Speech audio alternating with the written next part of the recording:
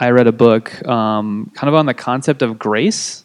It was very nerdy. It was like all about like grace in the ancient world and whatever. And there was a whole chapter on the anthropology of gift giving, and I thought that was like a really interesting like thing to think about. I'd never really thought about it, but there are all these like social dynamics that come with when we give gifts to each other, and it's like super fascinating. And it kind of made me think about how like a lot of our interactions are like that. We have different like social dynamics that come with different things like all the time, right? So like for example, recently Julie and I were on a long trip, and we were driving back home, and it was some bad weather, and we were going to stop in a town on the drive that we weren't planning to. And we have some really, really good friends that live in that town.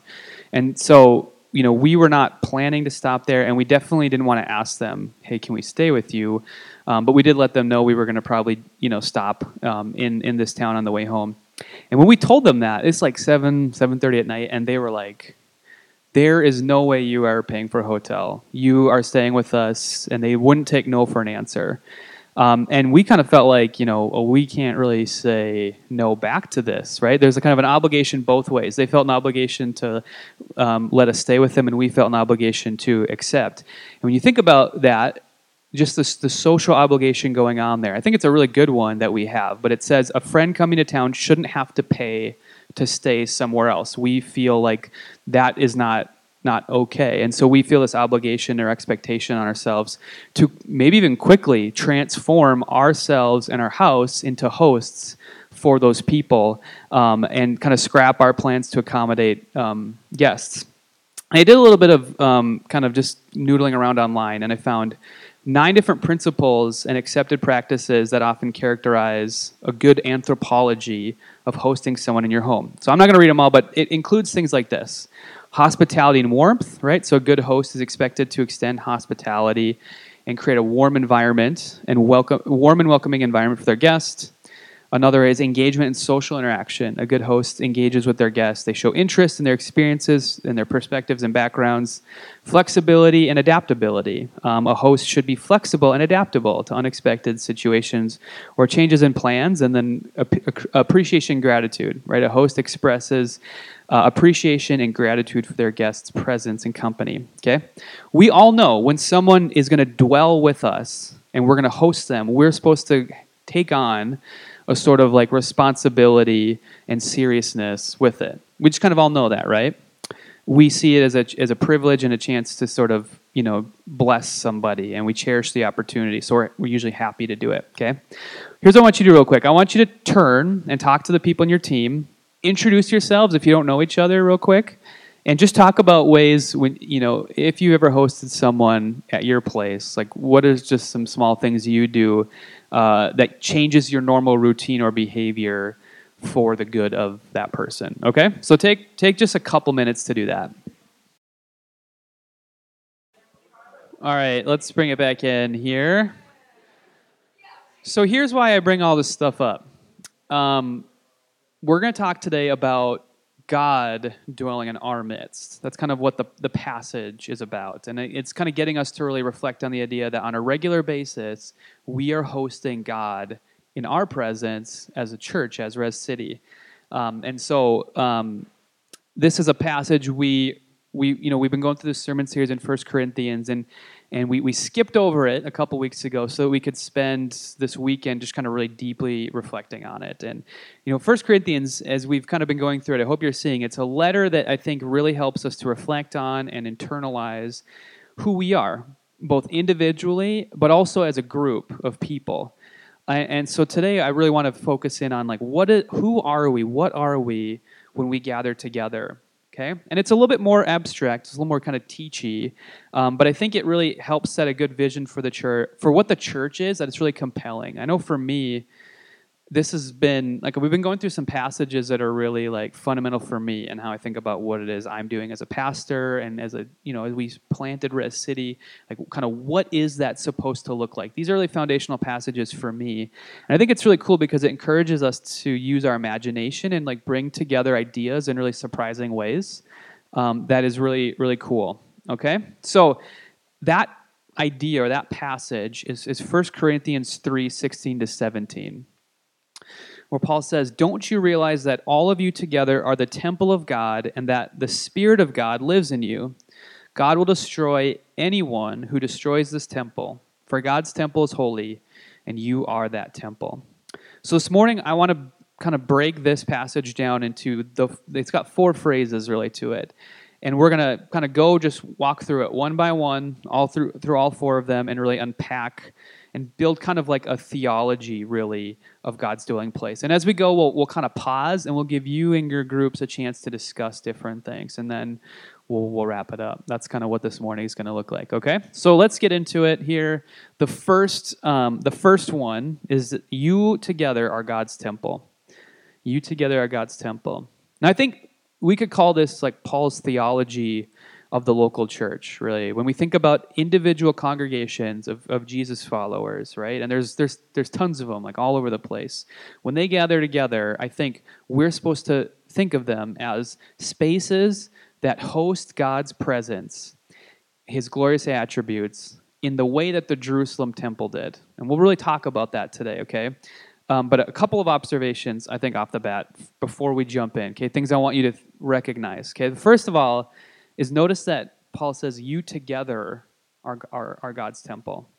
Now, maybe you've heard this passage before, and you've heard someone quote it, and as before they're going to go like work out or something, right? Or they're planning to eat healthier because they're like, well, I'm a temple, and so like I need to like take care of my body. That's kind of how this passage gets talked about a lot of times. Now, that's great. I think you guys should all definitely eat healthy and work out and stuff, but don't do it because of this passage.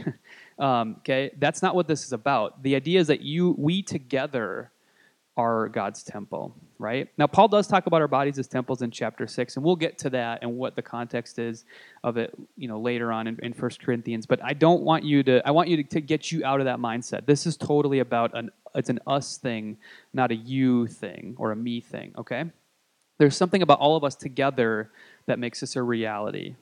And that's where I want your headspace to be in as we start. Okay, the second observation I want to have about this for us is just to acknowledge the difficulty with a passage like this, okay? Because we're 21st century people, and I would hope, actually, that as you hear this, you're like, okay, cool, but I don't really have no clue what a temple is or like what that significance of that means. Okay, if you're Paul, or if you're the original audience listening to this, this means a lot to you because the Jerusalem temple has a central significance for you as a people, of Jewish people, right? And you could say in some ways it really defined who the Jewish people were, but that's been totally lost for us over the centuries and the cultural gap. Right? So we don't really know what a temple is. And so when we read a passage like this, we are like, I don't know how to live as a temple. I don't know how to think of myself as being part of a temple that God has built up. So what I want you to do here again is turn and talk to your groups for about 4 minutes or so and talk to each other. When you think of a temple or the temple, what comes to your mind? Okay? So go ahead and do that. Oh, what are some things, just shout out things you guys talked about in your groups when you think of temples? What comes to mind?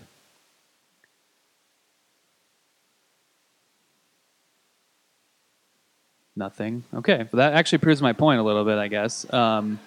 So in the ancient world, temples were everywhere. It wasn't just an Israel thing. So like you could go to just about any city, like if it was large enough, and they'd have some temples, probably multiple different deities. So when the Corinthians heard this, like they likely were more familiar with temples in Corinth than they would have been with the Jerusalem one. Okay, so there definitely is some crossover, but the Jerusalem temple, the one that Paul is drawing us back to, is unique in a lot of different ways. So first of all, the Jerusalem temple is the center of life in ancient Israel. This is like when it really everything kind of revolves around it, and it's there's only one of them. Okay, so you wouldn't go to other cities in Judea and find other temples. There was just the one, as opposed to like if you went to a lot of different big cities, there would be a lot of different temples to Zeus or Aphrodite or whoever, right? They'd have a lot of different temples in a lot of different cities, but in Jerusalem was the only temple that was for God, for the God of the people of Israel. And that's because their God only would dwell in one place. Okay, and that's really important that we'll get to here in just a second. The Jerusalem temple, okay, there were actually two of them. One got destroyed and then it got rebuilt about 100 or so years later. It had kind of multiple layers to it, where different groups could enter at different times, and different kind of cultic activities took place. But in the very center of it was this place called the Holy of Holies. And this was the place where the actual presence of God dwelled. And it's because of this that the temple was actually thought of as a house for God. Okay, it's a house where God's presence dwells. That's the first really important thing about what the temple is, right? So in Hebrew, actually, there is no word for temple. When you read the word temple in your Bible, you're actually just reading kind of a regular Hebrew word for house. And that would, that could be referred to like as a king's palace, like is his house or something. And in Greek, in Greek, I suppose, when Paul's writing this, he's using a special Greek word. But in Hebrew, there is no word for temple. It is supposed to be thought of as a house where God's presence is dwelling, right? So, and to give you a picture of what that's supposed to look like, in Leviticus 26, 11 to 12, God sort of casts vision for what it's going to be like for him to dwell in a place with his people. So he's talking here specifically about something called the tabernacle, which is a sort of proto-temple, and it's a mobile tent, but it becomes the actual temple in Jerusalem eventually. So God says, I will live among you. I will not despise you. I will walk among you. I will be your God, and you will be my people. And so there's a sort of intimacy, kind of like the Garden of Eden, right? If you're familiar with that passage where it talks about God walking in the garden with Adam and Eve, right? That's kind of what you're supposed to think of as the temple, a place where God lives, where he is present with his people, right? So even though, yes, he's everywhere, he's omnipresent, right? He can't be contained in a building. And the people of Israel knew that. They would say that. There was this idea, this understanding that God has picked a spot for his place, to place his glory or his presence in a special sense. It's like a home address where people would know where to reach him, right? And it's not like he can't be other places, but you live in a house and people know if they need to get a hold of you, they send mail to your home address, right? So when it says that God resides in his house, it means he's living with the people of Israel. And he's kind of turning the people of Jerusalem, the priests and the other people there, into hosts, in a sense. All right? So a couple of things about what this would bring to the people who lived in Israel and Jerusalem. Okay? First of all, stability, and secondly, identity. Okay? So first of all, stability. Imagine your next door neighbor is a police officer. Okay? And you would think, like, if there's any disturbance in your neighborhood, like if someone comes in and you're starting to feel unsafe because of something that's going on in your neighborhood, if your neighbor is a cop, you would feel more comfortable because you'd be like, well, they can go take care of it. I feel like more stable knowing that someone who has the ability to do something about this can manage it, right? That's kind of like that what it is with Israel. So like there are points in their history where the city is surrounded by enemies, and they're ready to destroy the city, but they feel safe because God is in their presence, and they feel like God's going to protect the city because he lives here too. Okay? No matter how crazy things get, God dwells here, and that's our hope when things kind of go sideways. All right, and secondly, identity. Okay, so everyone knows the God of all the earth has chosen to live here, and that is really significant for who you think of as like a Jewish person who also lives in Jerusalem or Judea, right? So think about it like this.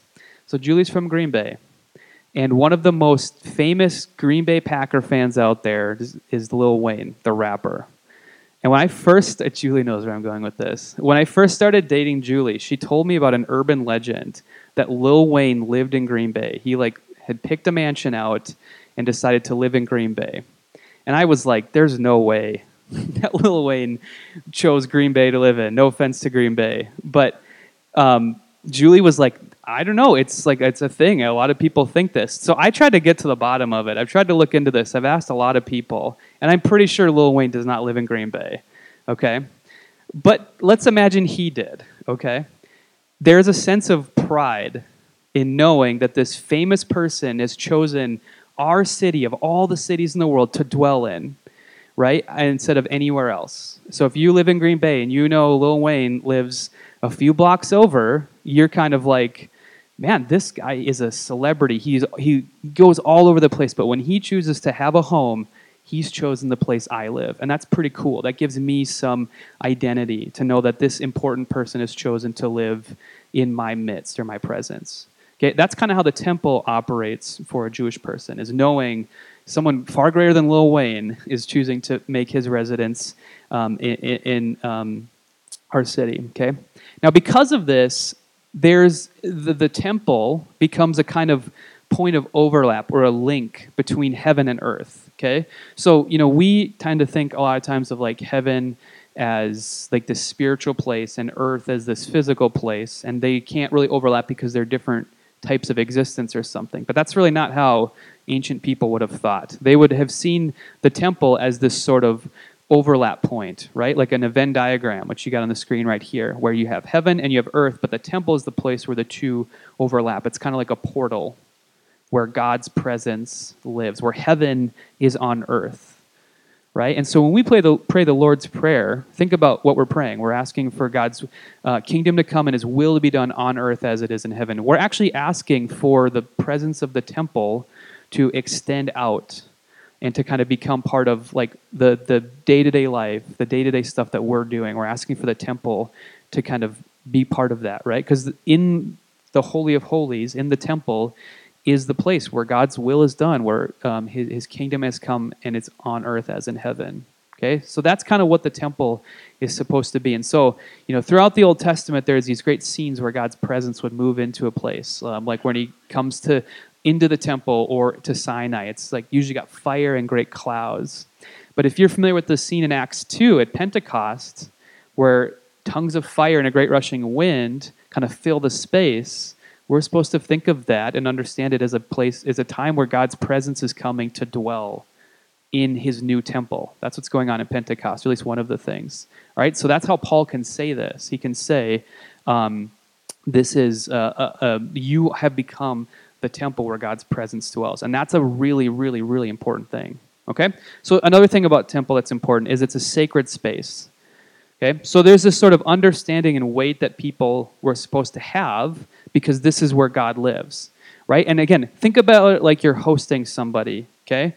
When you're hosting someone, you're taking your house, which is like a normal thing to you, and you're transforming it into something special and not normal, right? Because someone is living there, right? So you do everything differently than you normally would. You can't sort of treat the space as just normal, right? So like you prepare before they come. You clean the place up. You vacuum it. You sweep it. You do the dishes, you organize things that were kind of just laying in a heap out. It's like you clean the bathrooms, you empty the garbages. So you do all sorts of things to prepare the space so that it's special, it's set apart. And when the person, your guest is dwelling with you, you're going to sort of, everything you do is going to reflect that. This is not a normal thing, right? So if you make coffee for two, and you offer it up to the person staying with you.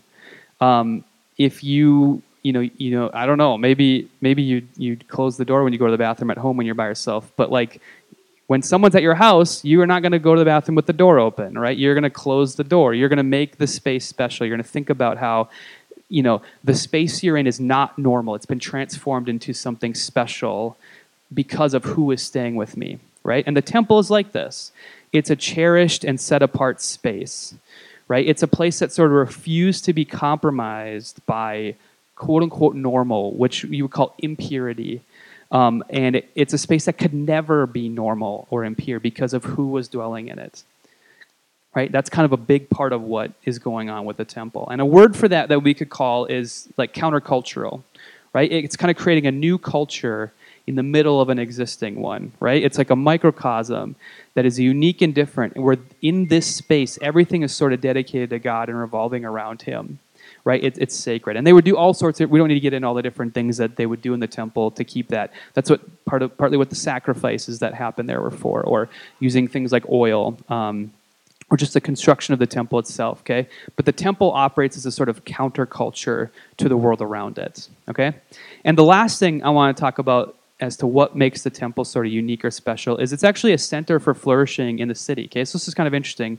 We'll spend a minute on this, but the temple had other functions too. So, for example, this is a place you could kind of get some of your groceries, right? One scholar writes, the temple also included, for that matter, the main slaughterhouse and the butcher's guild. Butchery was one of the main skills a priest had to possess, right? Because if you do an animal sacrifice, you have a bunch of the animal that you haven't sacrificed, and so it would be butchered, and you could go buy the meat there, right? So it's a place where you can go get food. It also kind of operated as like a town square. There's a big courtyard where people gathered, and a lot of business could take place, or connections could be made.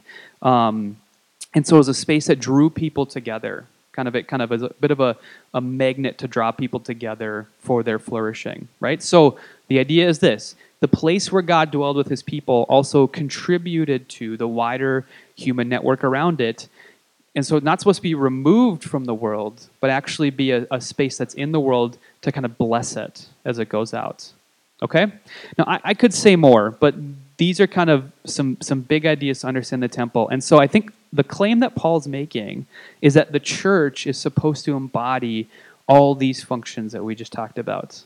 That's what the church is supposed to be. Okay? So here's what I want you to do. I want you to take some time in your groups, and I want you to talk about how can the church embody these kinds of elements today, right? I'm going to have them on the screen. You should have them in your packet as well. But some of these things we just talked about. It's a place of stability with the knowledge that God is there. It brings identity to the hosts. It's a house for God where he lives, where he dwells. It's an overlap where God's royal will is done on earth as it is in heaven. It's a sacred and countercultural space, and it contributes to the flourishing of the world around it. Okay, so talk in your groups a little bit about how does the church fulfill ways you can think that the church fulfills these functions, the church being like a local body of gathered people, and how can the church do it? Go ahead and think outside the box a little bit too. Okay, I'll give you a little bit more time to talk about this one. All right, guys, I'm going to draw us back together again here. I hope you guys had some good conversation around that one. Let's move into the next one here. So the second phrase that Paul uses when talking to the Corinthians about this being true for them is that he says the Spirit of God lives in you. The Spirit of God lives in you, okay? Lives, dwells in you, okay? That kind of language of dwelling, of hosting, of home that we talked about at the temple. Now, in the church, I think we can definitely take this for granted sometimes, right? God lives with us.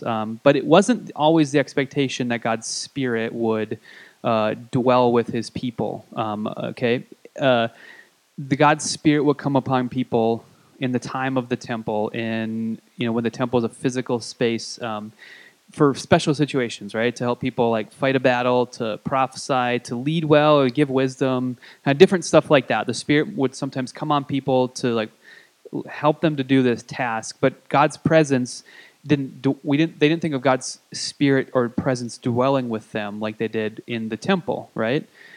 Not everyone actually had access to God's Spirit. It was kind of mediated through this physical structure. Okay, so while God is dwelling with them, there is still some space. There is still some distance between them and God's presence. And the prophets talk about a time when that would change, where God's Spirit would dwell with all of his people, where this sort of divide between the temple and this sort of special place in the middle that not everyone could get to would be abolished, and the temple would kind of expand out and include all people in the holy place. And so when we talk about God's Spirit dwelling with us, we're talking about this becoming a reality, that what the prophets said has come true. Now, practically speaking, what this means, there's a lot of stuff that means, right? And we're not going to go through all of the big ideas that kind of come with the Spirit of God dwelling in our midst. But one thing I do want to sort of draw on here today, or get you to think about, is what this means is that every time that we gather together as a church, okay, it could be in a church on a Sunday morning, it could be in community group. It's certainly true, I think, of what we're doing right now. God's Spirit is in our midst, and because of that, something special is happening. we're hosting God's presence. And even if God's Spirit is undetected or is unnoticed, that doesn't mean he's not here. And so even if we don't feel like it, I think we need to adopt a mindset of treating our gatherings, our time together, as sacred moments where God's with us. I know it's something I want to be better at, and I'm still trying to figure out what that looks like, to take that responsibility well and not be sort of desensitized to the sacredness of our gathering together, right? Of not treating our moments together as something normal because they're not, right? I think we are called to have a sort of seriousness or soberness or joy to us. Now, I think we do this well. Actually, there was someone who had come to Res City for a period of time. They're not at Res City now. They're kind of interested in faith, but didn't think of themselves as a believer in Jesus. And I was talking to them one time, and they told me, so they had been a part of other churches in the past, more liberal mainline churches, and kind of comparing Res City to them, they were like, you actually really take this seriously. And they were kind of surprised by that. Like, you actually think there's something going on. You think there's some real merit to this. Like, there's some power that's in place here. And I was just thought that was really cool. I'm glad that you have noticed this to be true. But I do think it's still something that we can also continue to grow in or continue to understand. Like, how do we do this on a regular basis? Like I said, I know there are lots of times where it's not present in my mind when I'm with people from Res City that hey, this is a sacred moment. And that doesn't mean we got to act all weird around each other, but it does mean that we should kind of assign some weight to it. So again, talk in your groups for a few minutes and just go off your sheet in there. I think I have a couple questions on the screen. You can ignore that. Go off in your sheets. How can we as a church sort of take the presence of God's Spirit in our midst seriously, whether that's on Sundays or other times, right? And you can, again, think about ways we do this already, and think about ways we can maybe go further, right? What does it look like for us to do this well, do you think, in your mind? Okay, guys, let's come back together again.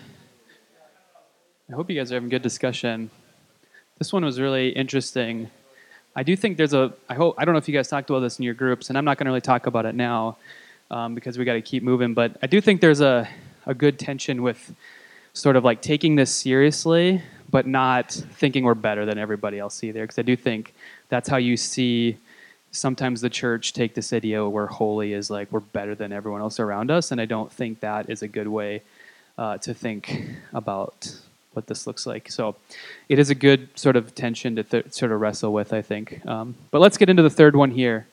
Paul says, God will destroy anyone who destroys this temple. So this is sort of a prophet. It's oh, that was a quick turn. But this is Paul kind of giving a sort of, I think, prophetic judgment, right? Basically what he's saying is God isn't in the business of being okay with people coming in and fracturing and tearing down the church, right? So I don't think this is a warning to people outside the church who might persecute it, right? That's not really the big idea. I think it's more of a warning to people inside the church.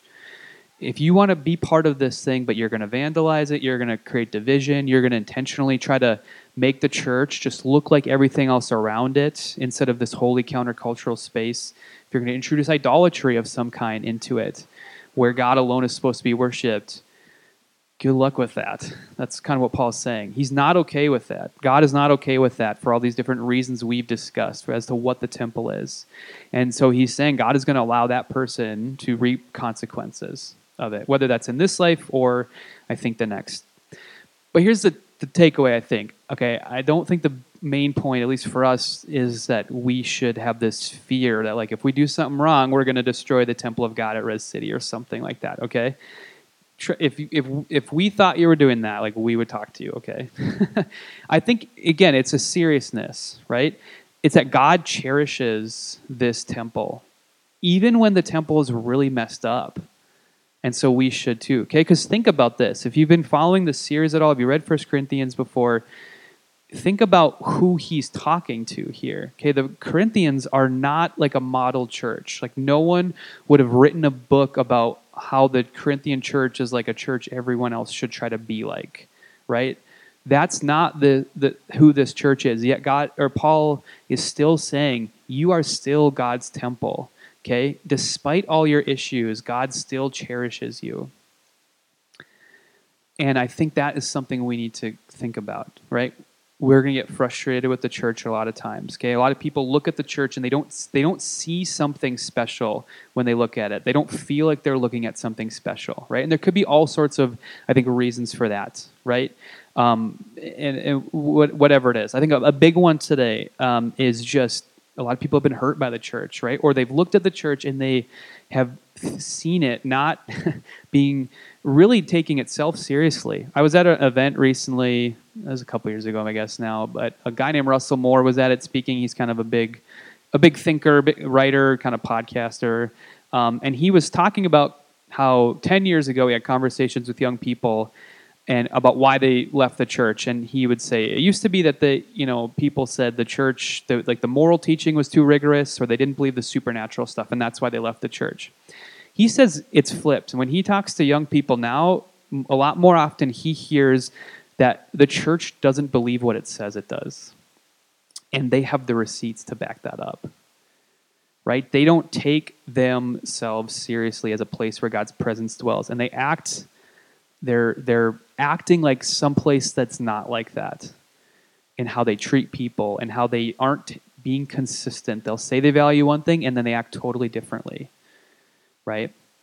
And so I think you could frame the problem a lot of times as like a profound lack of seriousness, a profound lack of cherishing, our integrity because God dwells in our midst and trying to turn it into something else. And I think this is a call for the church to be in a habit of regularly reflecting, sober self-reflection and reforming itself on a regular basis because of God dwelling in our midst. Okay, so I want you to talk with your groups again here and ask a few different questions. What keeps us from cherishing the church? What would it look like for us to cherish the church even in the midst of its faults and struggles, even when we are frustrated and it doesn't look like anything special is going on there? And how can we take seriously the call to reform the church so it lives up to this cherished calling that it has?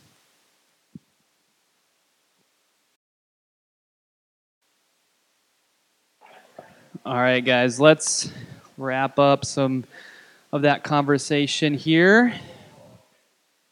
Appreciate it.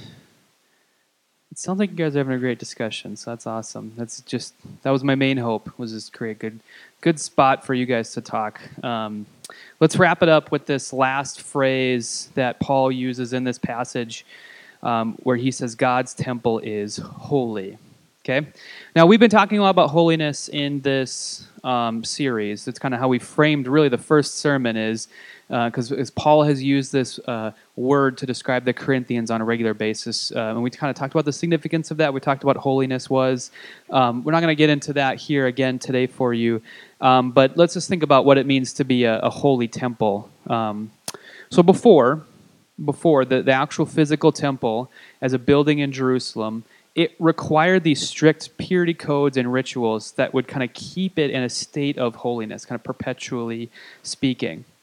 And so that was true then. We think about now, how do we get made holy? What does that look like for us as the temple?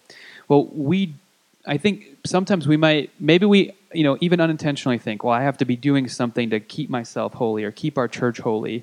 We have to keep it pure in some way. And not sort of lose our purity. And that's not really how we're supposed to think about it. We're supposed to understand that what Jesus has done, what Christ has done, has made us holy and keeps us in that perpetual state of holiness. He's been the one who's been sacrificed once and for all for us as an offering to God. And Paul says in 1 Corinthians 6:11, you were cleansed, you were made holy, you were made right with God by calling on the name of the Lord Jesus Christ and by the Spirit of our God. Okay, the big point is we have been made pure and therefore holy by Jesus. We've been set apart by his sacrifice and his cleansing. And it's a once and a for all act that is supposed to leave us in a perpetual state of holiness so that God's presence can dwell with us and we can become sacred space ourselves. All right, so we don't do anything to make ourselves holy, but I think here's where we do get to come into this. So we get to decide if we're going to take God's holiness given to us seriously, right? And that does mean some obligation for us, right? And we don't always like obligation. We feel like obligation is a infringement on our freedoms and our individuality, these things that we cherish sort of so much. But if we're going to take this holiness thing seriously, if we're going to get the benefit, I think, of it for ourselves and for our community, it is going to require us to humbly take on this obligation of being hosts for God and truly believing that He's in our midst. Right? And so that means that we need to be intentional to dedicate all that we do, all of our interactions at Res City, and I think beyond, not for our own purpose, not something we can get out of it, but for God's purpose as hosts of His presence. And I think when we think about how we can make that natural for us, I think, in some ways we have to sort of think deeply about it, but also we can kind of come to what Paul is saying here and realize that is actually the key to it. Because identity is really powerful. Identity is sort of, I think, where this is going to start to become more natural for us. So in a book called Atomic Habits, I've not read it. Brett Ripley is always recommending it to me. I think, Miles, you were going to talk about it in your... Yeah, because anyway, but I haven't read it, but Brett convinced me to go do some research on the book. So the author is named James Clear, and one of the things that he says in there is that there's a couple ways you can try to produce change, and one is to just set goals. And he really argues in the book that that's really not the best way to do it, because that doesn't change who you are. It just is you doing some action, but it doesn't really last, right? It doesn't turn you into the kind of person that continually does this thing at just one time you do it. Instead, he says a way more powerful way to produce change is to embrace identity. Embrace a certain identity for yourself, and then watch certain actions flow out of that, okay? So, for example, he gives a few different examples.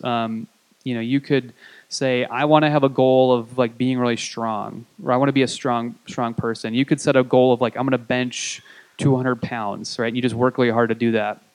And that's great. So now you bench 200 pounds once, but does that really actually mean that you're, a strong person now, or does that just mean you one time got to bench 200 pounds? Instead, he would say it's more powerful to create an identity of yourself as someone who doesn't miss workouts in the morning, okay? So I always get in the weight room and I lift.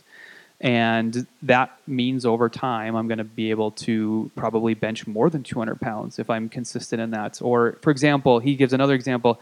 I want to be a better friend. That's a goal you have, right? So to start with that, you think, well, a good friend is someone who stays in touch. So I'm going to become the type of person who stays in touch with people, right? That's who I am. I don't let these relationships sort of go by the wayside. And so I'm going to create small habits where I just call one friend every Saturday. It's not the same friend. It's just a different friend every Saturday. But over time, over 3 months, he says you'll stay close to 12 old friends throughout the year. Right? And that starts to become self-reinforcing. You don't even need to think about it over time, right? And that all comes out of kind of taking on an identity, right? Well, here's the thing. Paul has already given us the identity, right? He said we are holy. We are God's temple. We are hosts of God's presence. That's the identity. And that turns us into priests. All right, and that's actually what 1 Peter says. 1 Peter says, you are chosen, he's quoting actually something from the Old Testament. You are a chosen people, a royal priesthood, a holy nation, God's special possession, so that you may declare the praises of him who called you out of darkness into his wonderful light. All right, so I think there's going to be a lot of power for us and actually, turning us as a church into a place that takes us seriously, that is good hosts to God's presence, that sort of does all these things that the temple did just by embodying that identity as God's temple, as God's holy place. Because when we do, I think habits are going to start to flow out of that. Now, the church does have certain habits. There's a special word for that called liturgy, right?